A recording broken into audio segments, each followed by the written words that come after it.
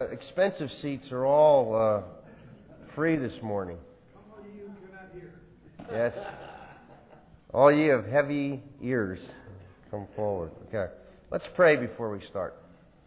Father in heaven, we thank you for another day in which to serve you. Lord, when we were little, we were afraid to go to sleep because we didn't know we would wake up. And now that we're older, sometimes we're afraid to wake up. Father, we just pray that you will help us to see that you take care of us, whether we're awake or asleep. That, Lord God, lions and tigers and bears we can be afraid of, but the one thing that we should fear more than anything else is you, because you are the living God, and you have spoken everything into existence. You hold it together by the word of your power, and not a hair of our head will fall without you ordaining it. And it will be to your glory, and it will be to our good. Lord, we are puzzled at these things, but we stand in awe of you, and we praise you, the great God of heaven. Bless us as we consider your word this morning. In Christ's name, amen. Okay, we're going through the book of 1 Peter. We've seen that we have such a great salvation that we are just awestruck at what God has done for us. And out of that great salvation, we have a marvelous calling. We're supposed to be a unique nation of prophet, priests, and kings serving the living God, and that we are to be the praise of His glory in the face of pagan peoples,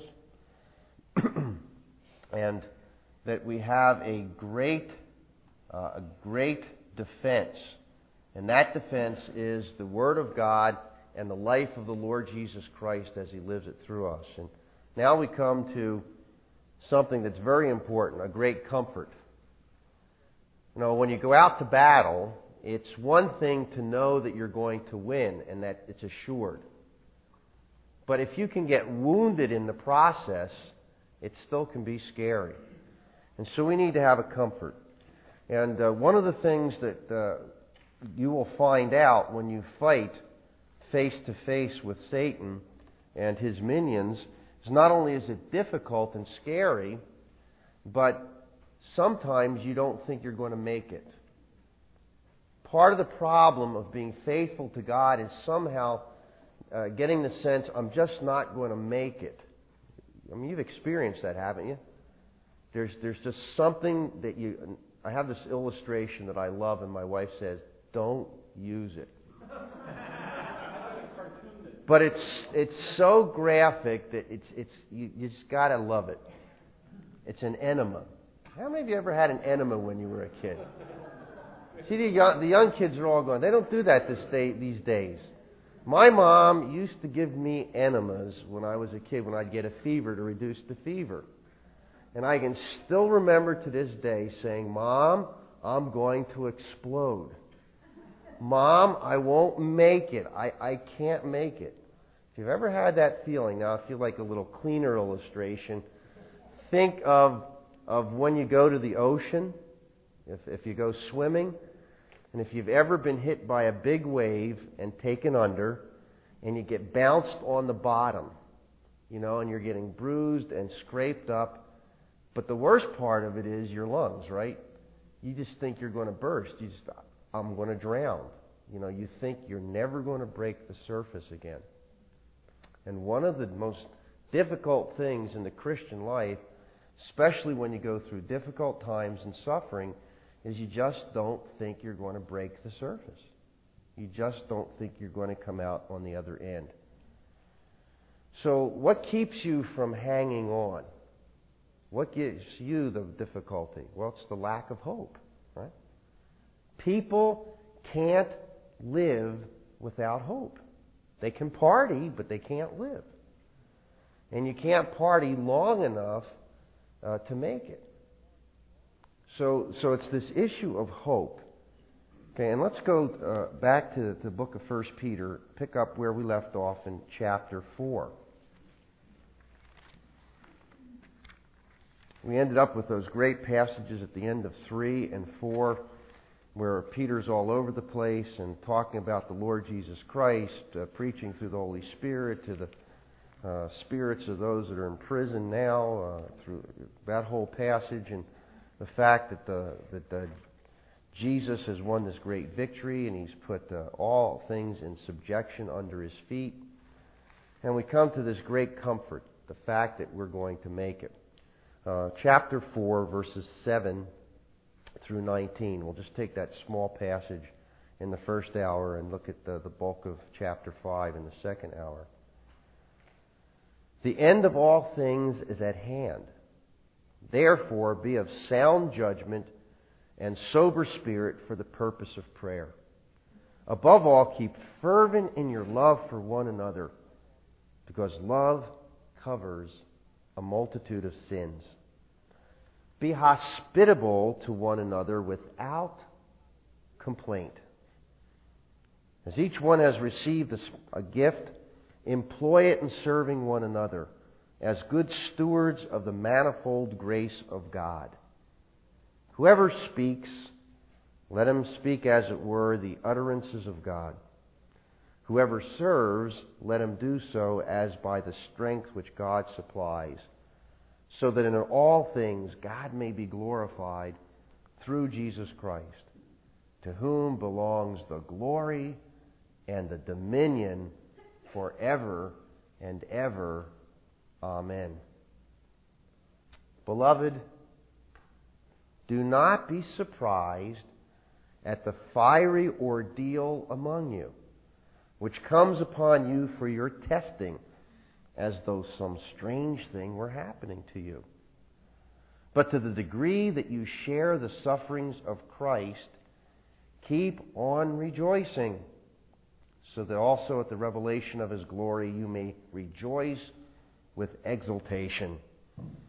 If you are reviled for the name of Christ, you are blessed, because of the Spirit of glory and of God rests upon you. By no means let any of you suffer as a murderer, or a thief, or an evildoer, or even as a troublesome meddler.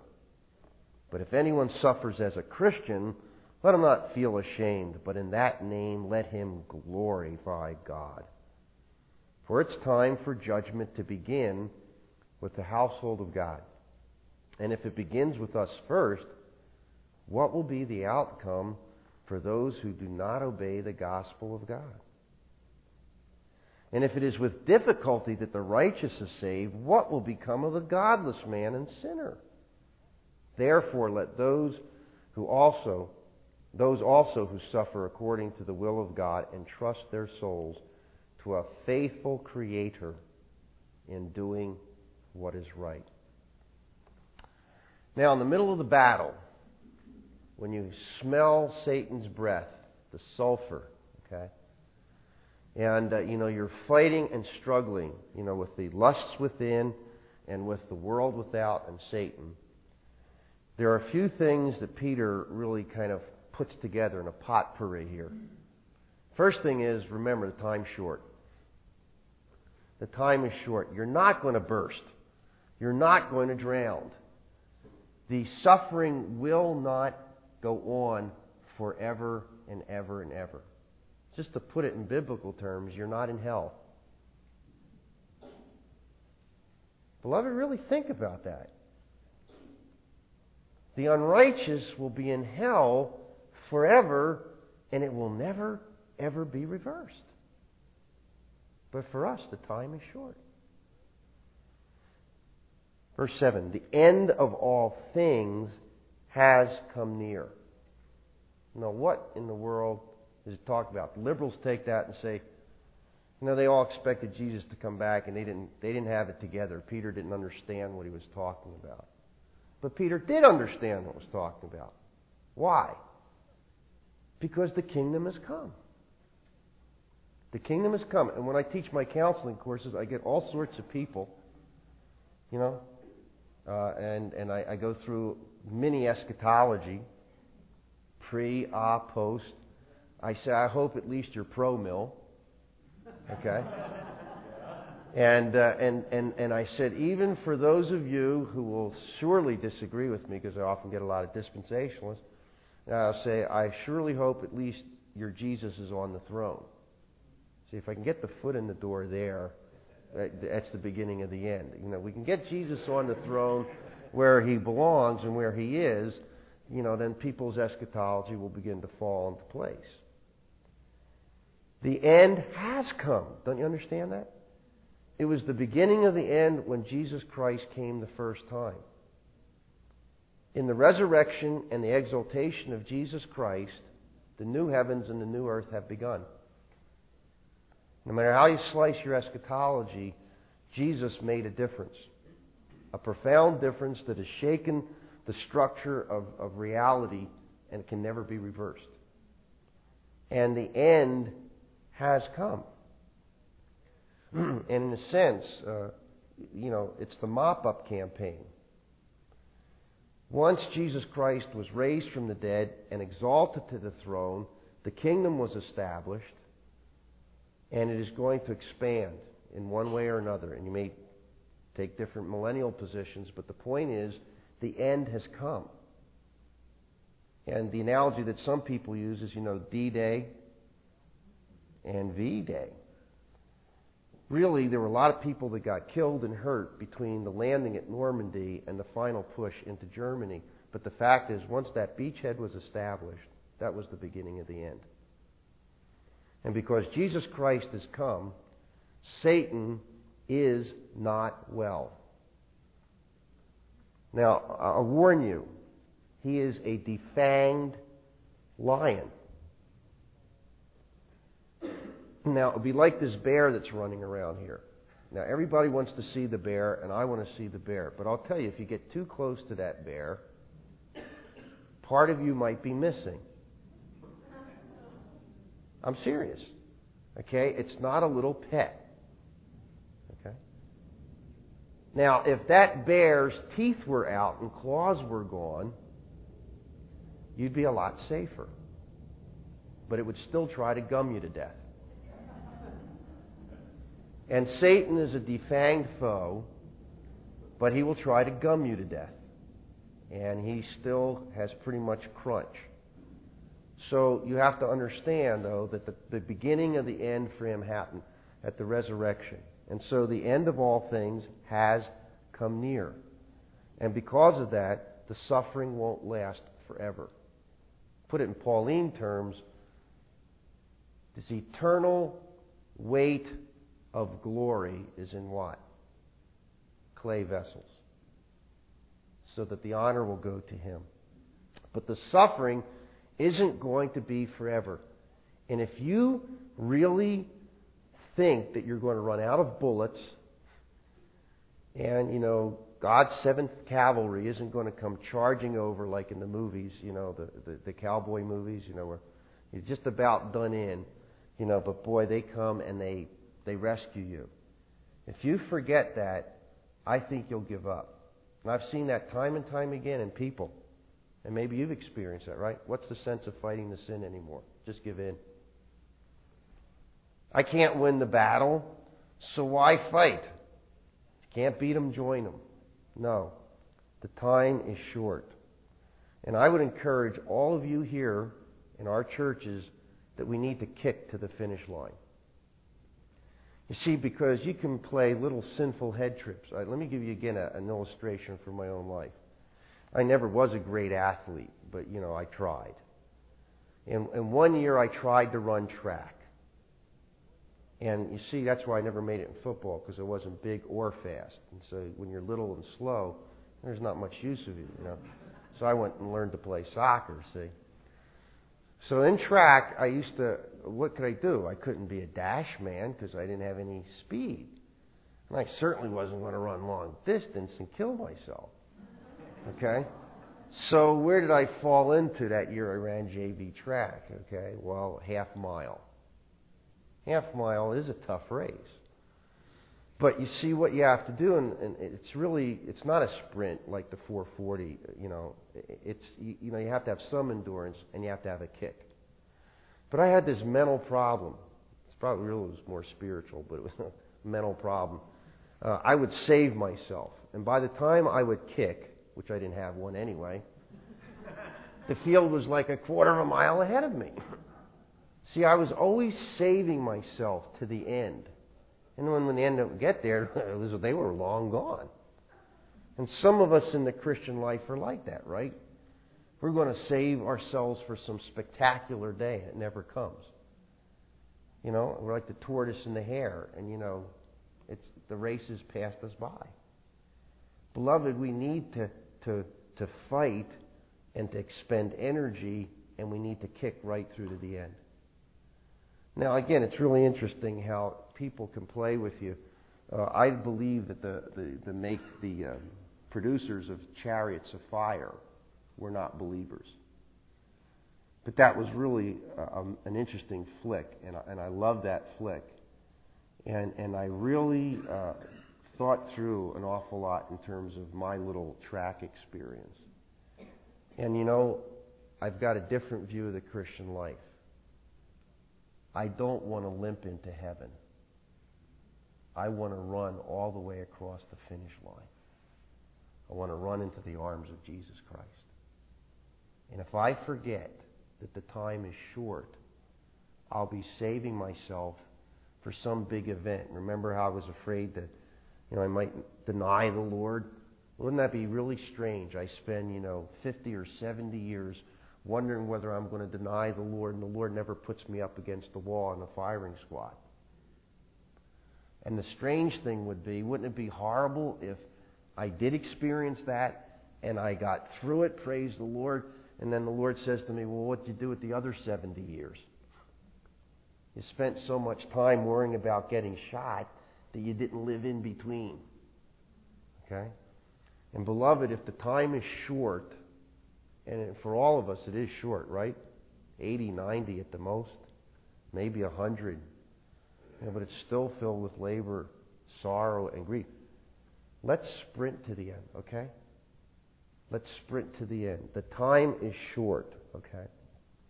Don't hold back for eternity. You will be glorified, you'll be perfect, and you'll do the job then. But don't forget, we're measured on what we do here. Second thing, in the middle of the battle, not just remembering time is short and we can hang on by God's grace, but we need to do certain things. And here's the potpourri. Above all, back up. Therefore, be of what? Sound judgment and sober spirit for the purpose of prayer. Now, I don't want to go into my whole sermon on prayer. But I love preaching around the OPC because one of the things, I sort of hinted at it the other day, are we ever accused of being the people of prayer? Think about it. In all your going around the years in the OPC, is that what people would really earmark the Orthodox Presbyterian Church as? The only praying church. But I think that we're really, if we're going to win this battle, we need to be people of prayer. Now we say that, right? And don't start to misquoting a scripture. When you come to prayer meeting, there's only 2 or 3. Oh, where 2 or 3 are gathered together in my name, there I am in the midst of them. That verse is about church discipline. It's not about small prayer meetings. Okay, so there ought to be no comfort to us when we come to prayer meeting and there's only 2 or 3 people and we start quoting that scripture. Okay? Now, are we Calvinists or are we Calvinists? I don't know. We don't know. Maybe we're not even Calvinists anymore. Okay. We believe in the sovereignty of God, don't we? Yes, so you get an amen for that. Okay, good. Okay. Oh, boy. Got to be like the black preacher asking for a witness here, okay? If I can get a witness. Okay. And we believe in this, okay? And we believe God is sovereign. And we believe it's the power of God that saves people, right? It's not their decision. Well, how are you going to get people to call out to God if you don't pray? Keep sober for the purpose of what? Partying? No. Keep sober for the purpose of prayer. Now, when you're on the battle line and people are taking shots at you, and I will tell you this as being a pastor, one of the worst things about being in the Christian army is sometimes the bullets come from both directions. It's one thing to get shot at by the enemy, but when you're sitting there in the trenches, and all of a sudden the bullets are whizzing from behind you, and you turn around and go, "Whoa, what are you doing?" Someone waggishly said that the Christian army is the only one that shoots its wounded. Okay? The infighting in the church, you've got to be sober and diligent for prayer. Friendly fire. Yeah, there's that actual technical term. And in a lot of the small conflicts that the United States has been engaged in, very interesting, some Britishers have been said, I'd rather be on the other side. Because in some conflicts, and it's true, Americans have killed more Americans than they have the enemy. This problem of friendly fire. American troops have had it. There's something quirky about American military. So those of you, watch out. Friendly fire. Prayer. Okay, first thing, you've got to be diligent for prayer. What's your prayer life like? I'm telling you, you won't win spiritual battles if you don't pray. Now, we know that. One of the encouraging things is that percentage-wise, we've had a lot of people for prayer, during this conference. It's important. And some of us don't have even prayer meetings anymore in our churches. Beloved, we're not going to win. We're not going to take the challenge. You're certainly not going to get persecuted. I don't think people went to the lions, in the early days of the church without prayer. And I don't think people get burned at the stake without praying. Be sober, level-headed. Don't panic. This is a theme that goes all through the book. Don't let the enemy get you off balance. Be sober, level-headed for prayer. Another thing he goes on, he says, above all, yellow highlight liner, keep fervent in your love for one another, because love covers a multitude of sins. In any organization, in any battle-ready group, you have to continue to function together as a unit. And that functioning comes through love. Peter is highlighting the fact that we have to be red-hot, zealous in our love for one another. Why? Because and you've experienced it in your marriages, in your families. You've experienced it. When you are all worked up and excited about people in your family, what do? They can murder you practically, and you go, that's okay. Well, I'll cover it over. I'm not going to make a federal case out of it. But if your love is low, low, low, low, that's the day when you fight over the toothpaste, the toilet roll, or the toilet seat. And I guarantee you, I have heard people fight over every one of those. Who squeezes the toothpaste? It says right on the tube, for best results, roll from the bottom. But for 20 years, you have squeezed wherever you want to squeeze. And I have calculated by the time that we are married 50 years, we would have saved $737.53 if you squeezed from the bottom. Why should I squeeze from the bottom when you never fill the gas tank? Every time I jump in the car to go to church, there it is, empty gas tank, and I'm late because of the gas tank. Now I've had to say to people, I've had people argue over toilet seats. Right? Leave the toilet seat up. Are you ignorant? Leave that toilet seat up. It's dangerous. I don't know if you have. I have had that experience. I will tell you, it is not too pleasant in the middle of the night, in the dark, to go sit on what you think is the toilet seat, and you keep going. Cold, rude awakening. But I have said in counseling many times, I really doubt that people are sent to hell for leaving the toilet seat up. And yet you are treating this person like the chief of sinners because they've left that toilet seat up. You can argue over anything, can't you? Anybody who knows is that you ought to put the toilet roll in with the toilet paper out because it's easier to get, right? As opposed on the back side where you can't get at, right? Some of you are out there. I know you're out there. See? Now, all that proves is that you will make a federal case out of anything if you don't have love.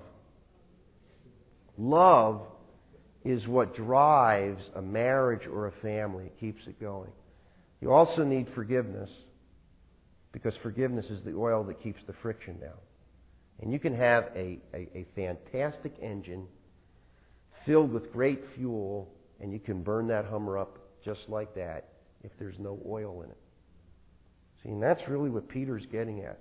If we're going to be ready troops and we're going to fight the enemy instead of each other, we better be red hot in our love for one another. Why? Because there's the picture. Atonement. Covering over sin. Not ignoring it, but covering over and putting it away. Keep fervent in love. The next thing he says is be hospitable to one another. Oh, and I like this. Without complaint. Have you ever been over someone's house as being nice to you and you wish they weren't? I've had people, they give you, they give you $10 or something, and they say, forget it. No, I don't want it back. And for the next 30 years, they remind you that they gave you those $10. And pretty soon you go, look, take the $10 back with interest. Don't ever remind me that you did me a favor. See, some people will be hospitable, but they hate every second of it, and they make you kind of wish you weren't there. Right? Come in, sit down for dinner, but don't sit on that chair. Excuse me, that's a special chair. Oh, okay. And don't use that knife over there. I mean, pretty soon you kind of go, what's going on? People kind of grit their teeth. Now, again, in the ancient world, it was much more necessary than today because there weren't Motel 6 and Combo Det didn't leave the light on. Okay? And if you went out, like, in the public square, you could get crunched pretty badly, like the angels remember in Sodom and Gomorrah. And there was no welfare system. There was no super state to take care of people. And it was probably better that it wasn't. But you see, the Christians had to be hospitable to one another. And the point is without complaint because it's not a joy otherwise. And so, again, this is sort of a potpourri, that he's putting a lot of things together. But it's important. It's really important. I mean, if you jump in somebody else's foxhole and they go, excuse me, not much room in this foxhole here. Could you get out? Troops don't get too friendly that way. Okay, so fervent in love, joyous in hospitality, and then finally, he says, as each one has received a gift, spiritual gift obviously, employ it in serving one another as good stewards of the manifold grace of God. Whoever speaks, as it were, the utterances of God. Whoever serves, as by the strength that God supplies, so that in all things God may be glorified through Jesus Christ, to whom belongs the glory and dominion forever and ever. Now, if we're going to be good, ready troops, we not only need to be sober for prayer, fervent in love, and hospitable, there's this whole issue of spiritual gifts. And of course, today's been a day and age where that's been tramped over in the church, etc. It's very interesting to me. I won't make too much of it, but Peter mentions two of the three. And you can sort of summarize the gifts in terms of sign, speaking gifts, and service gifts. And Peter doesn't mention the sign gifts here. Again, you can't make too much of that, but I think the two that are normal are the speaking and the serving. And of course, we would believe that the sign gifts are tied up with the apostles. But the speaking gifts, teaching, exhorting, those kinds of things, counseling, those gifts are there given for the body. And part of the modern tongues movement, besides the poor theology being wrong, is that people think of these spiritual gifts as sort of something that you kind of take and you crawl off in your little corner, and your gift is something that makes you excited. No, the gifts are given to serve other people. And so if you can teach, if you can serve, it's for other people's benefits. And I really don't know that what the practice is in most OP churches, including my own that I've served in. I don't think we've done a really great job in assessing people's gifts. People get stuck in offices that they shouldn't be in, and they're too embarrassed to get out. We get Sunday school classes, and then we have them for the next 50 years when we would rather be doing something else. So I think there's a lot of work in this area that we could do in terms of our churches that would really help in terms of helping people to see, do they have teaching gifts? Do they have gifts of working with people? Or is it more the service gifts? You can take some of those lists, and we could do a whole conference really in terms of family camp and helping people to find their gifts. But the point is, they're given so that other people can be blessed. And so if you really want to be a good soldier of the Lord Jesus Christ and help everybody else, you need to figure out what you can really do well, what God's gifted you. And I would say this, I believe every Christian has been given a gift or gifts. There's no one that is useless in the body of Christ. And we just can't simply say, hey, like the videos today, it's a talking head. We'll just put pastor up there and we've got the talking head. And everything will, come from that. People need to be fervently, zealously taking these gifts, okay? So, again, this is sort of a potpourri of things that Peter puts all together. Now, what's the purpose? So that in all things God may be glorified through Jesus Christ. And can we sing? We got to sing, right? I mean, look, he breaks out in the praise here. So that all things God may be glorified through Jesus Christ, to whom belongs the glory and dominion forever and ever. Amen. And then he goes back into it. We got to stop. Come on, we got to praise God, okay? The fact that God has saved you people, the fact that God has given you some love for each other, that you are praying, these things ought to cause us, okay? So we're going to sing, okay? And I'm going to leave my mic open so that people are going to get this on the mic, on the tape, okay? Alan, will you pick something? The doxology. Okay, why don't we do that? Stand and let's sing the doxology. Okay.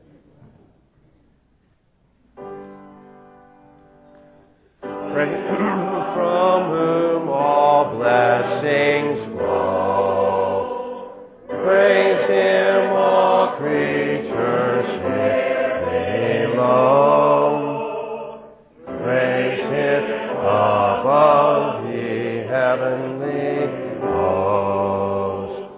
Praise Father, Son, and Holy Ghost.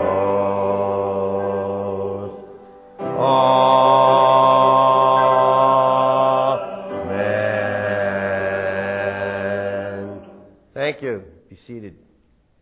Okay, so Peter has reminded us in this section, remember, the time is short. You're going to make it through by God's grace. Don't run out of gas. Kick right through to the end. And then there's certain things in the midst of the battle in terms of the army to keep it in good shape. Okay, these things. And now he comes back to the main theme of the book again, and more pointedly.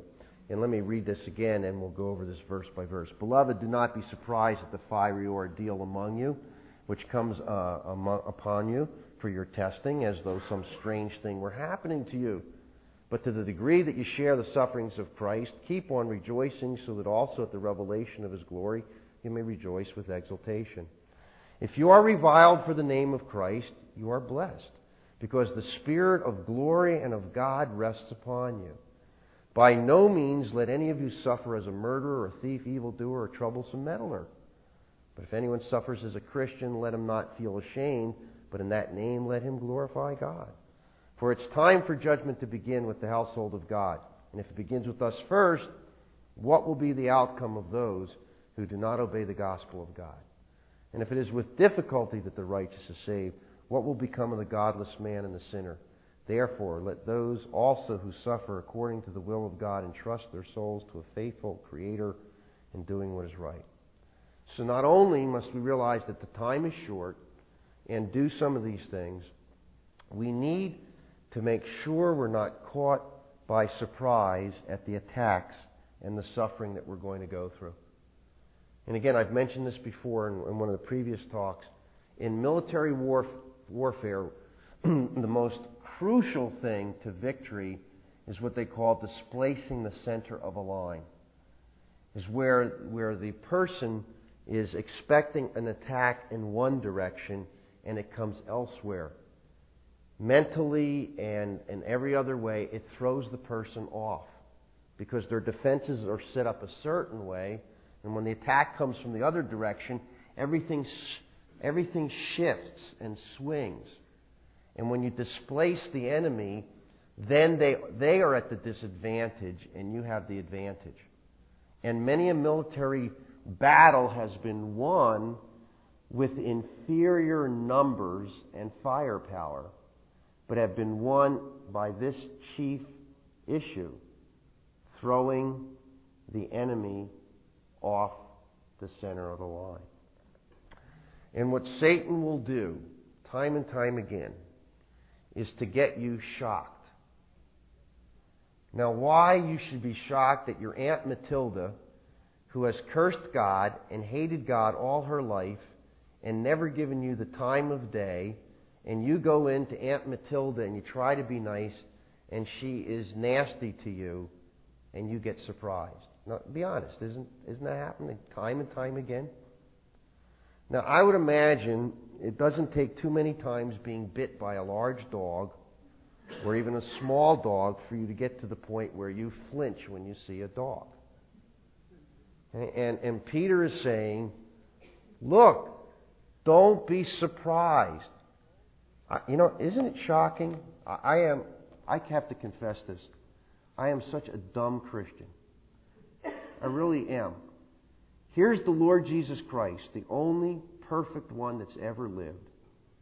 And what did they do to him? They ran him out of town, nailed him to a cross, and spit on his name. And I expect people to treat me nicely. Dumb, dumb, dumb. And how many times do I get up in the morning and I really expect people to treat me nicely, and when they don't, I fall apart? Why? Because I forget what Peter says. Don't be shocked. See, don't we really loathe and properly loathe the prosperity doctrine? Don't we? We say Kenneth Copeland and Hagin, they're heretics, and they are. But won't you be honest enough to admit that there's a little bit of that in you? Or maybe a lot of it? We're in this almost for the blessings that God gives us, instead of saying, my great privilege is to be identified with Jesus. Isn't it? We've got everything backwards. We're identified with Jesus. And did the world jump up and go, boy, what a guy. We just love him. Not. And so one of the biggest issues is every day you've got to get up and pinch yourself and go, I'm not in heaven yet. As if you needed reminding, but you do, right? I'm not in heaven yet, and everybody around me is not in heaven yet. And if I expect to have an easy go of it, I'll be shocked. Prepare for the faint. Satan works on this. There was Don Richardson, and he's still around in circles. Wrote, Peace Child, and lords of the earth. And a lot of things are good and some are not so good in that. But one of the things that was interesting in the culture in Papua New Guinea that he talked about was this whole concept in the one tribe of setting up your enemy for the kill. The concept is this. See, they were cannibals. And the chief accomplishment that any man could accomplish was making his enemy think that he had become a friend. And it was setting him up for the kill like you would with a pig. What you would do is then make him think that you are now buddies, and then you would kill him and eat him. And that, you were the great guy if you did that. Now, we can hardly imagine people doing that, and of course, cultural anthropologists would simply say, well, just cultural diversity. Excuse me. We really can't say that that's wrong. You see, and Richardson realized that when he's telling the gospel story, and guess who became the hero? Judas. He goes, what went wrong? Because in that culture, Judas was, 3 years with Jesus, and he set him up. Judas is the hero. And then the analogy that helped was the peace child. But Satan will set you up for the kill. And he'll want you to think, everything is just going smoothly, and then boom. And then you're sitting in there with self-pity and going, why did this happen to me? How could this happen to me? I thought I was supposed to name it and claim it. And, something went wrong somewhere. See, that prosperity doctrine is just part of sin. And that's the way we respond. Don't be shocked. Don't be shocked. How should you respond to it? But to the degree that you share the sufferings of Christ, what? Yes! Keep on rejoicing. Now, how many of us say, they hate me, I must be doing something right? But that's what Peter is saying. To the extent that you live like Christ and you get Christ's response for that holiness, you should be happy. Why? Keep on rejoicing, so that at the revelation of His glory you may rejoice with exultation. If you are reviled for the name of Christ, you are blessed. Why? You tell me why. Because the what? The Spirit of glory and of God rests upon you. Have you not had that experience? It's been rare, but I've experienced it. You are driving down the freeway, and someone cuts you off. And instead of cursing them, you don't curse as Christians, of course. You just sort of, Christian curse words, right? That's me, the fleas of 1,000 camels of 1,000 deserts become embedded in your left nostril. So you wouldn't curse, but you would sort of get them like that, right? And what do? I've had this experience. You find yourself praying for that person. Now, maybe you're more godly than I am. I hope you are. But when that happens, do you know what happens to me? Sometimes I start crying. Because I go, that's not me. That's not the way I would respond. Do you know how precious it is to respond in a Christ-like way to something and then all of a sudden realize that it's the Holy Spirit that's working in you? Christ, and you get persecuted for it, you should rejoice. You should say, I'm a Christian. I'm a Christian. The Spirit of God and of glory rests upon me. And so the 6 o'clock news will certainly not carry the great newsworthy item that you've responded like Christ. Now, again, Peter's realistic because he goes on and he says, no, wait a minute. By no means let any of you suffer as what? Murderer. Okay, we can cross that off. Okay. Thief, evildoer, but he gets down even to a busybody. Look, we all have at times spiritual BO, right? And bad breath. And maybe you've experienced it or seen it in others where your plain old sinful obnoxiousness is what you're getting persecuted for, right? Don't confuse it. And Peter's saying, look, don't confuse that people don't like you for the fact that you're suffering for the gospel. We had a guy like that back at seminary. And he couldn't understand why nobody liked him. It's because he kept calling the wrath of God down on everybody. Very strange person. There are people like that. We've had people in our home. Never should have had them. But we've had some people live in our home, and they were in trouble, and they were in trouble with the law for various reasons, and they would come back with these glowing testimonies. I am taking a stand for the Lord Jesus Christ. What we found out later? They were just plain old obnoxious. One we can think of in particular, we had to excommunicate from Bayview because the guy wouldn't pay his debts.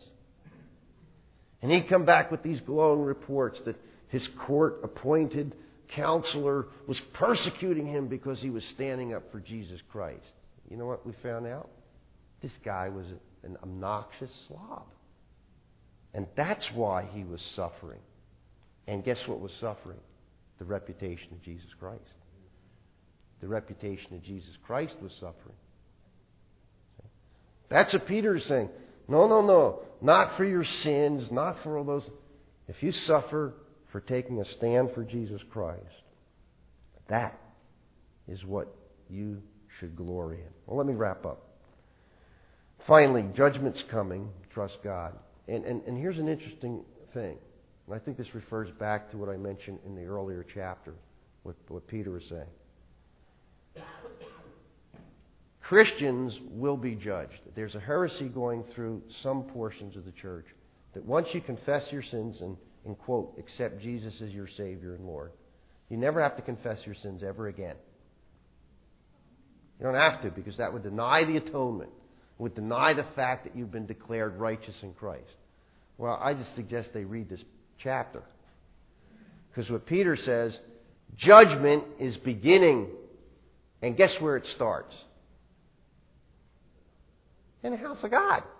When the commanding officer comes to judge, he doesn't start judging Satan's troops. He starts with his own. And he sits us down and he says, and Peter starts quoting the Old Testament, he says, it's difficult, right? It's difficult for even those who have been made righteous in Christ to be saved. It's with difficulty. It's through suffering. It's difficult for us to get to heaven. Now, it's guaranteed, but let's not be fooled. The commanding officer who has died in our place so that we can be justified and put into the family of God and saved. We can't lose that. But our life does count. You will be judged for whether you build with good materials, whether you've been a good soldier. And beloved, I want, and for you and for me, when you get to heaven, what are you going to lay at Jesus' feet? What trophies are you going to lay down? See, that's what Peter's thinking about. Peter says, think, guys, think. If it's with difficulty that the righteous get saved, what in the world is going to happen to the sinner? And of course, he's reminding you, they're going to really get it. They're really going to get it.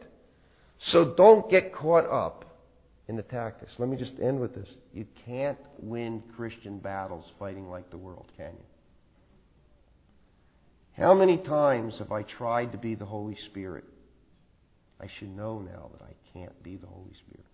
I'm responsible for setting an example, telling people the truth, and loving them, but I can't make them believe, and I can't make them obey. It's so hard. This is where we stay on the edge of eternity. Pastors have it all the time. We can't preach people into the kingdom. Do you realize what we're doing? Jesus says, go preach to dead people and make them live. And you got to turn, God, you've given me an impossible task. But that's the mystery of the gospel. And so Peter says, look, judgment is coming. What's going to happen to those that don't obey the gospel? So what's the bottom line? He recapitulates, last verse. Therefore, let those who also suffer according to the will of God do what? See, it goes back to what we had in chapter 2 with Jesus. Entrust their souls to a faithful Creator in doing what is right. You know what it comes down to? Trust and obey, for there's no other way to be happy in Jesus but to trust and obey. In fact, J. Adams wrote a little commentary on 1 Peter, and that's what he entitled it, Trust and Obey. When you're in the middle of the battle, don't get shocked, be prepared, do these things, and hone in. I wear the insignia of the cross. I wear the badge of the Lord Jesus Christ. I wear His uniform. And when I'm a faithful soldier and I suffer for it, I'm standing in good company because my commanding officer before me suffered those same threats. In fact, Paul says it differently elsewhere. Everyone who wants to live godly will what? Will suffer persecution. See, and with this, some of our modern evangelism isn't very honest, is it? Come to Jesus. Come to Him. He'll give you whatever you want. He's the divine cosmic vending machine.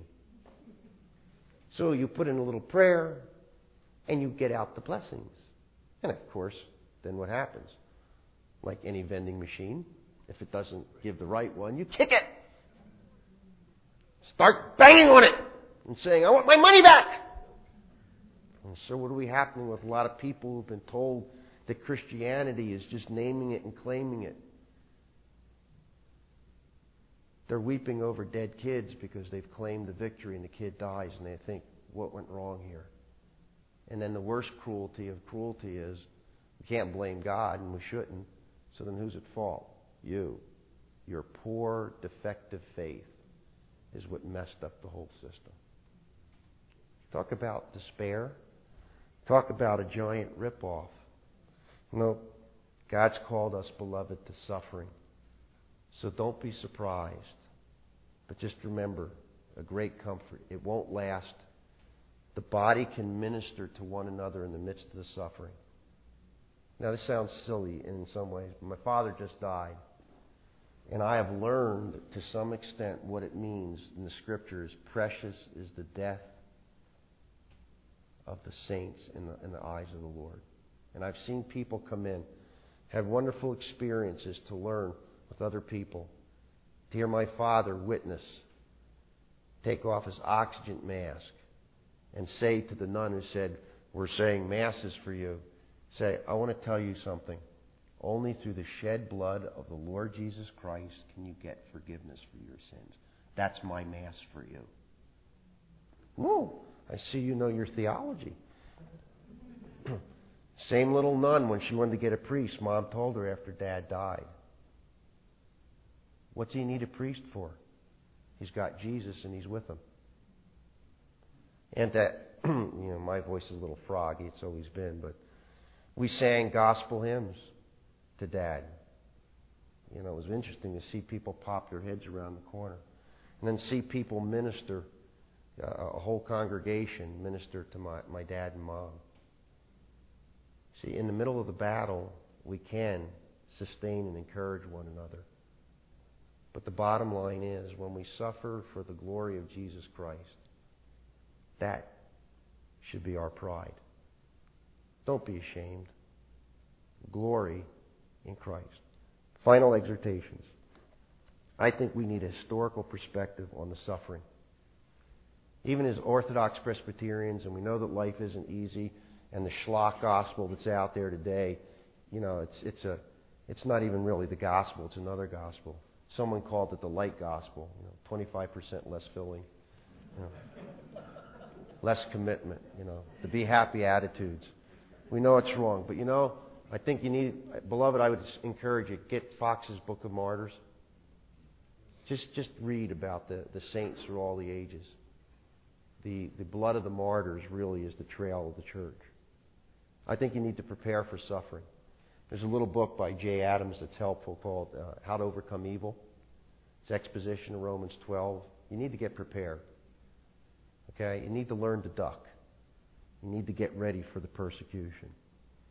And then I think more and more we need to lose that sense of, if I can say it gently, because I am one of us, this OP mentality that we're the faithful remnant.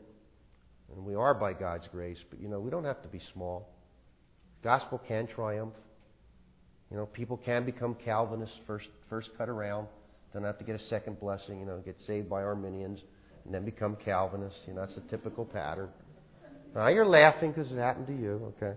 I had people, when I was in the pastorate first time, they actually came back to me and said, it was cute. One lady said to me, a great guy down the road I knew, a CMA pastor. Pastor, he doesn't believe in predestination. I didn't know there was anybody in the world that didn't believe in predestination. Can you imagine that? There's a young, naive Calvinist. She didn't even know that there were people in the world that didn't believe what the Bible said about that. Okay, let's stop the kind of remnant mentality in the sense that leads to shame, and let's have godly pride that we're identified with Jesus Christ. Okay, let's pray. Father, as we take our break, we pray that we will encourage one another, that we will see that we have a great comfort, that we're not going to be in this battle forever and ever, that this battle has been won, that you've given us gifts and tools to encourage one another, and that as we are more and more identified with our Savior, we should rejoice. Because that, in fact, is the great privilege of the Christian, to be identified with Jesus Christ. In His name we pray. Amen.